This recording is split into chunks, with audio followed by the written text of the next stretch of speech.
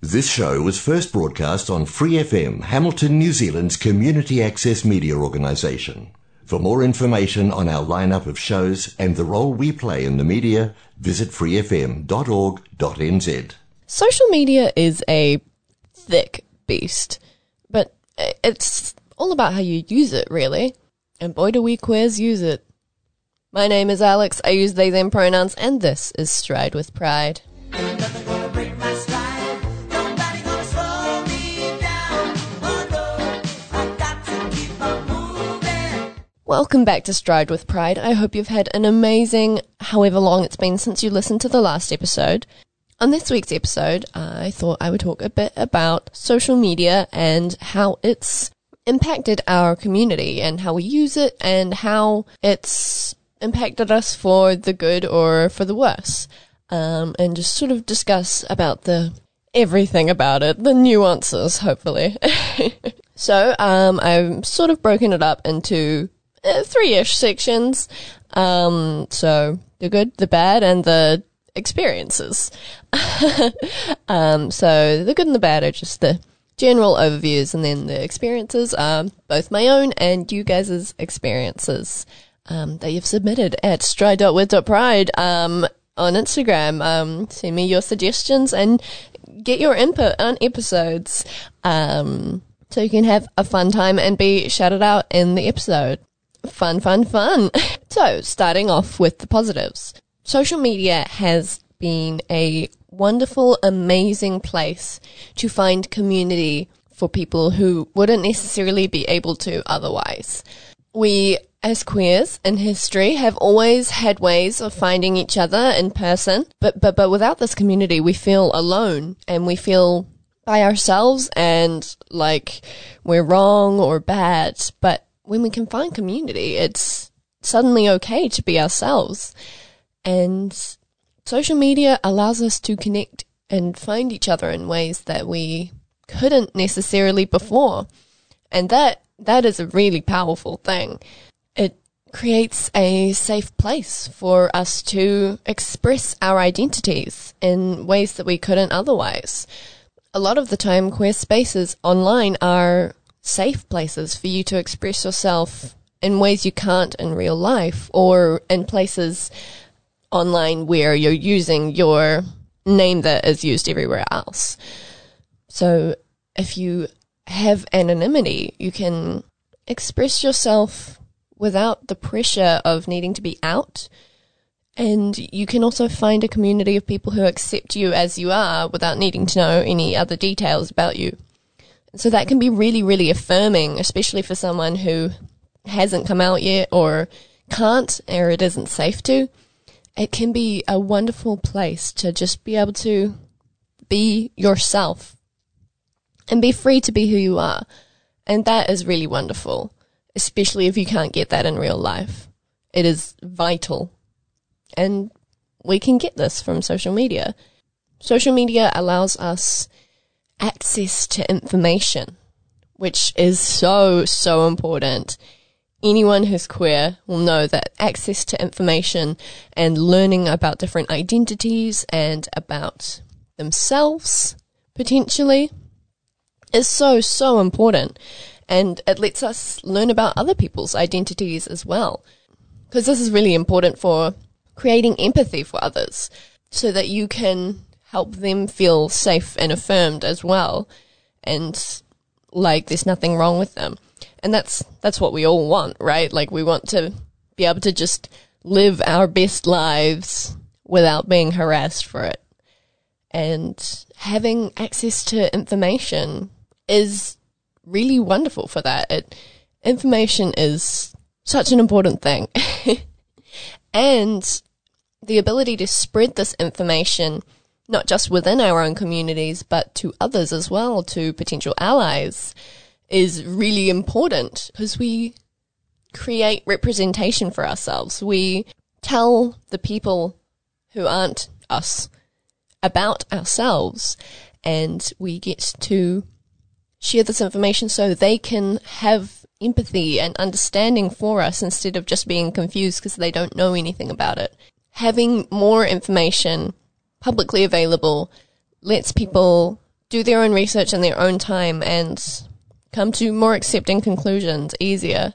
And there is a wealth of information out there because of the wonderful, wonderful activists within our community making Instagram posts, making YouTube videos, and just articles, just so much research and explanation, and there's a lot of good information out there, and it's put in really easy to understand ways, which is super, super important, especially for allies who are just learning about this and they want to know more, but they find it hard to interact with people in real life, and it's a safe way for them to get into it, and so they are more likely to be open to it as well, which is really important.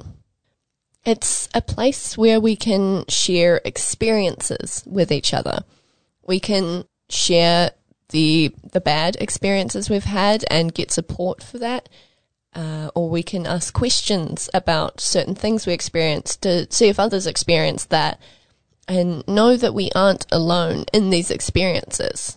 We can have the constant ebb and flow of information, a give and take, and it's just all builds together to make everyone feel less alone, because there's not just you with these experiences. There are other people out there who have the very same experiences, and that is so wonderful and powerful, especially for someone who's just coming into themselves and who's trying out different identities and labels, to find people with those who are comfortable in those labels and who share their experiences, and finding that they relate to those, and then they can find something that fits them, a place where they belong, which they might not have had or felt before, I've said it before, I'll say it again, it's really, really powerful to find community and find that you aren't alone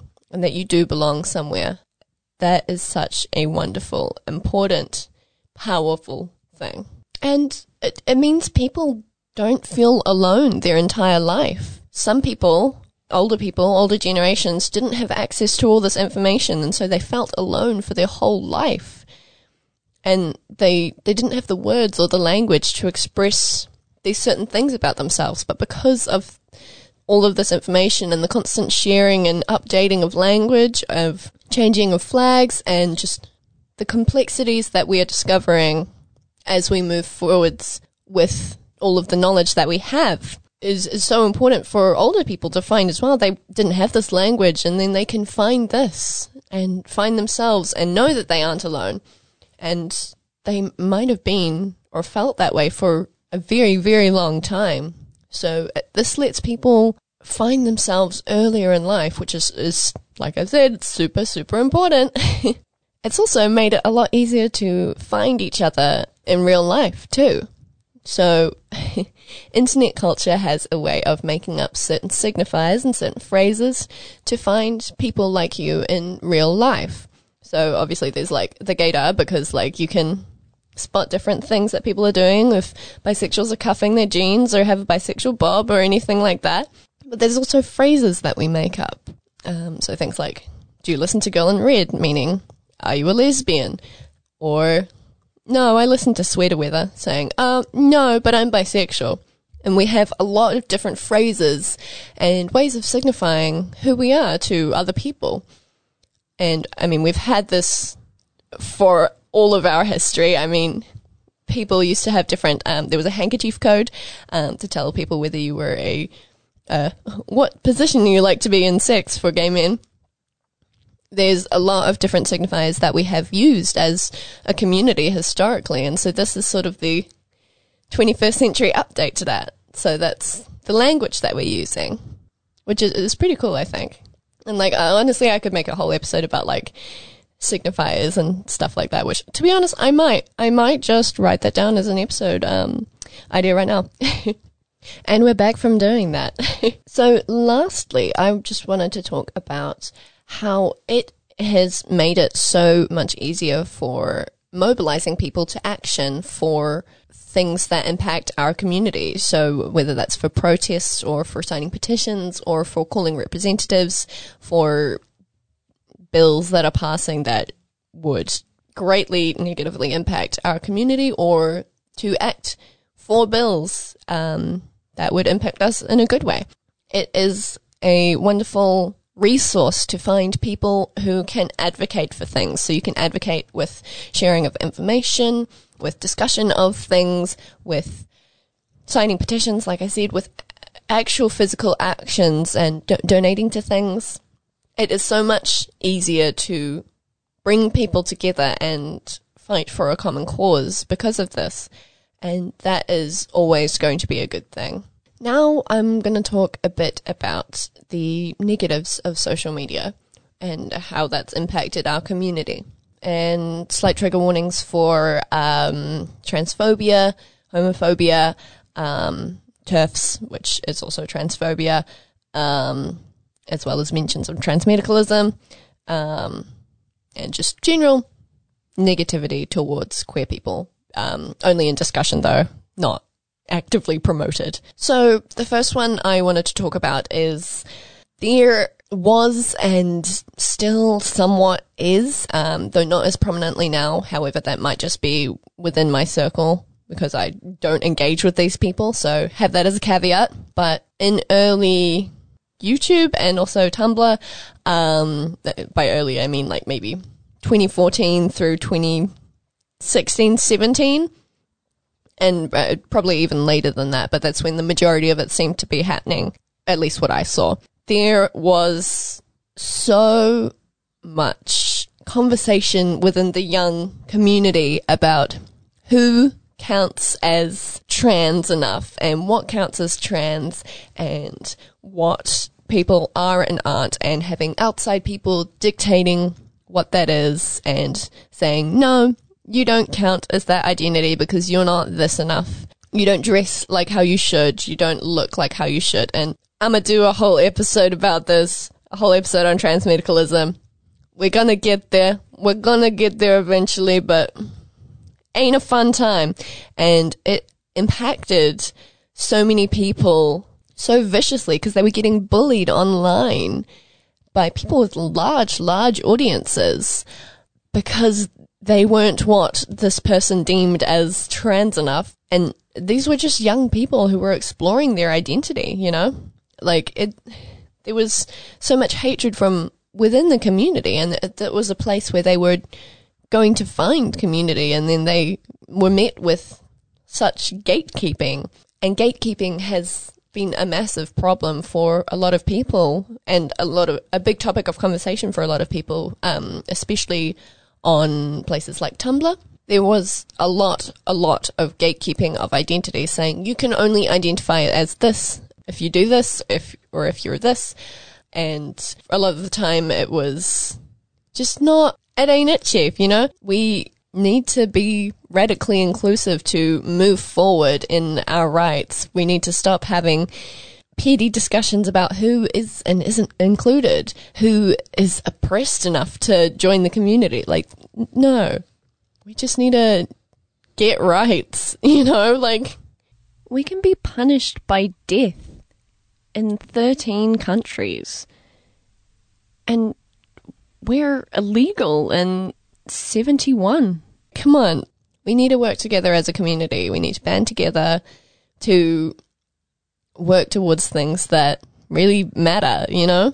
These things are affecting people's lives and sometimes ending them. So we need to fight towards our rights and do action towards that. So can we stop infighting? Like, I know that's real hippy-dippy, but like, please, like, you know, just let people do what they do. I do just want to note quickly, though, that there are some good kinds of gatekeeping.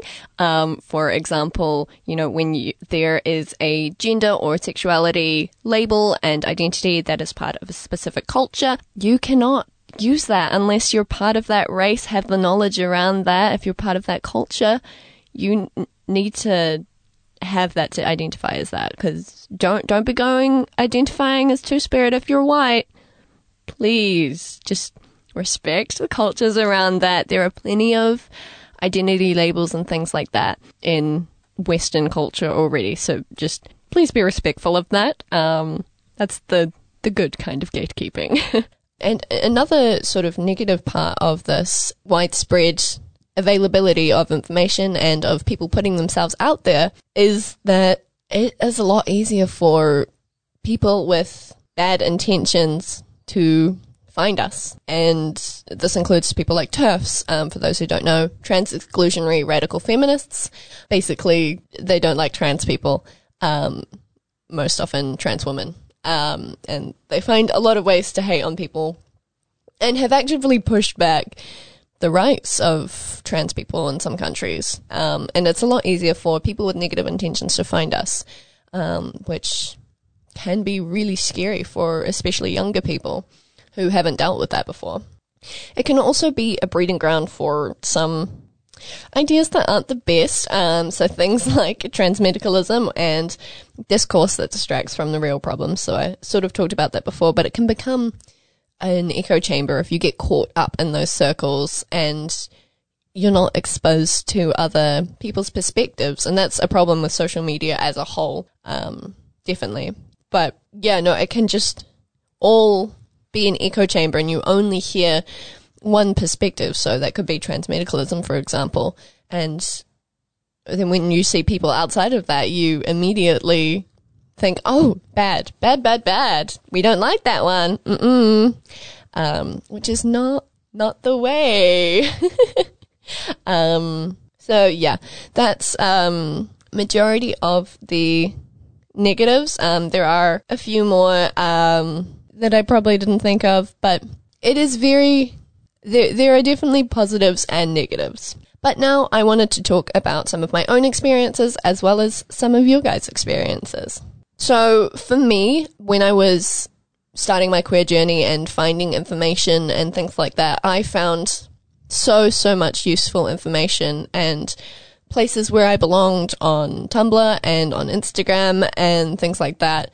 Mainly Tumblr, because that's where all the queers seemed to be at the time, and also I don't like Twitter, so I wasn't finding anything there. Maybe it's different on Twitter, maybe there's more stuff there, but I didn't really engage with that. And I found it super useful for finding lots and lots of information and finding micro labels that I felt fit me at the time, and that was really validating, and just finding all the wonderful ways that you can exist, and also hearing all the discussions about different elements of queerness. And I mean, obviously you can tell I find that very interesting, considering I have an entire podcast about it.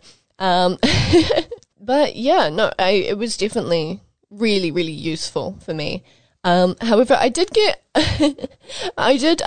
one time make a post asking for people's experiences as ace, bi, or pan people, because I was making a short film about the erasure of those identities. It never actually happened because I didn't do it. But I did write the script for it. It wasn't good. But I made a post on Tumblr asking for submissions of people's identities, and so many people gave me theirs, and that was really amazing and wonderful, and I think I still have those saved on a doc somewhere, so if anyone wants the experiences of bi, pan, or ace identities being erased, like, hit me up, I've got you. But yeah, no, I got a decent amount of hate for that. People saying they didn't want to be represented and to go away, and them assuming that I was cis-het, which I think I was cis at the time, but I had specifically stated that I was, like, queer and, like, wanting to represent my community. And I sort of understand where they were coming from, but there was just a lot of hate saying that we get represented enough, we're fine, we don't want you to represent us. And I was like, okay. So, that was an interesting experience. That's really the only experience that I have that's particularly negative with that. But, yeah, just thought that was interesting. And some of your guys' experiences, you guys found a lot of information about queer identities and labels through Tumblr as well.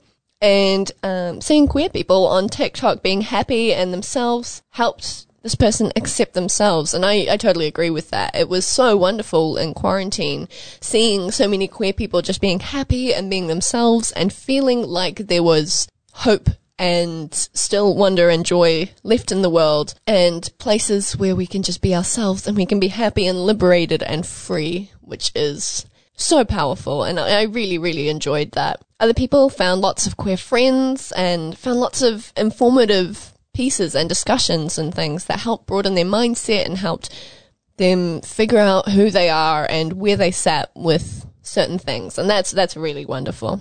And someone else said that you can choose to follow pages with more representation so you feel like you belong more and you can learn about others easier. Someone else said social media makes being queer easier because there is more accepting people who will accept you easier, but it's also a little harder because you're either completely silent or 100% out. Like, there isn't really room for nuance a lot of the time, it can be really, really frustrating. Even we queer people still sometimes see things in black and white as either you are cishet until you come out, and sometimes people don't want to have a big coming out thing. You know, we don't owe each other coming out.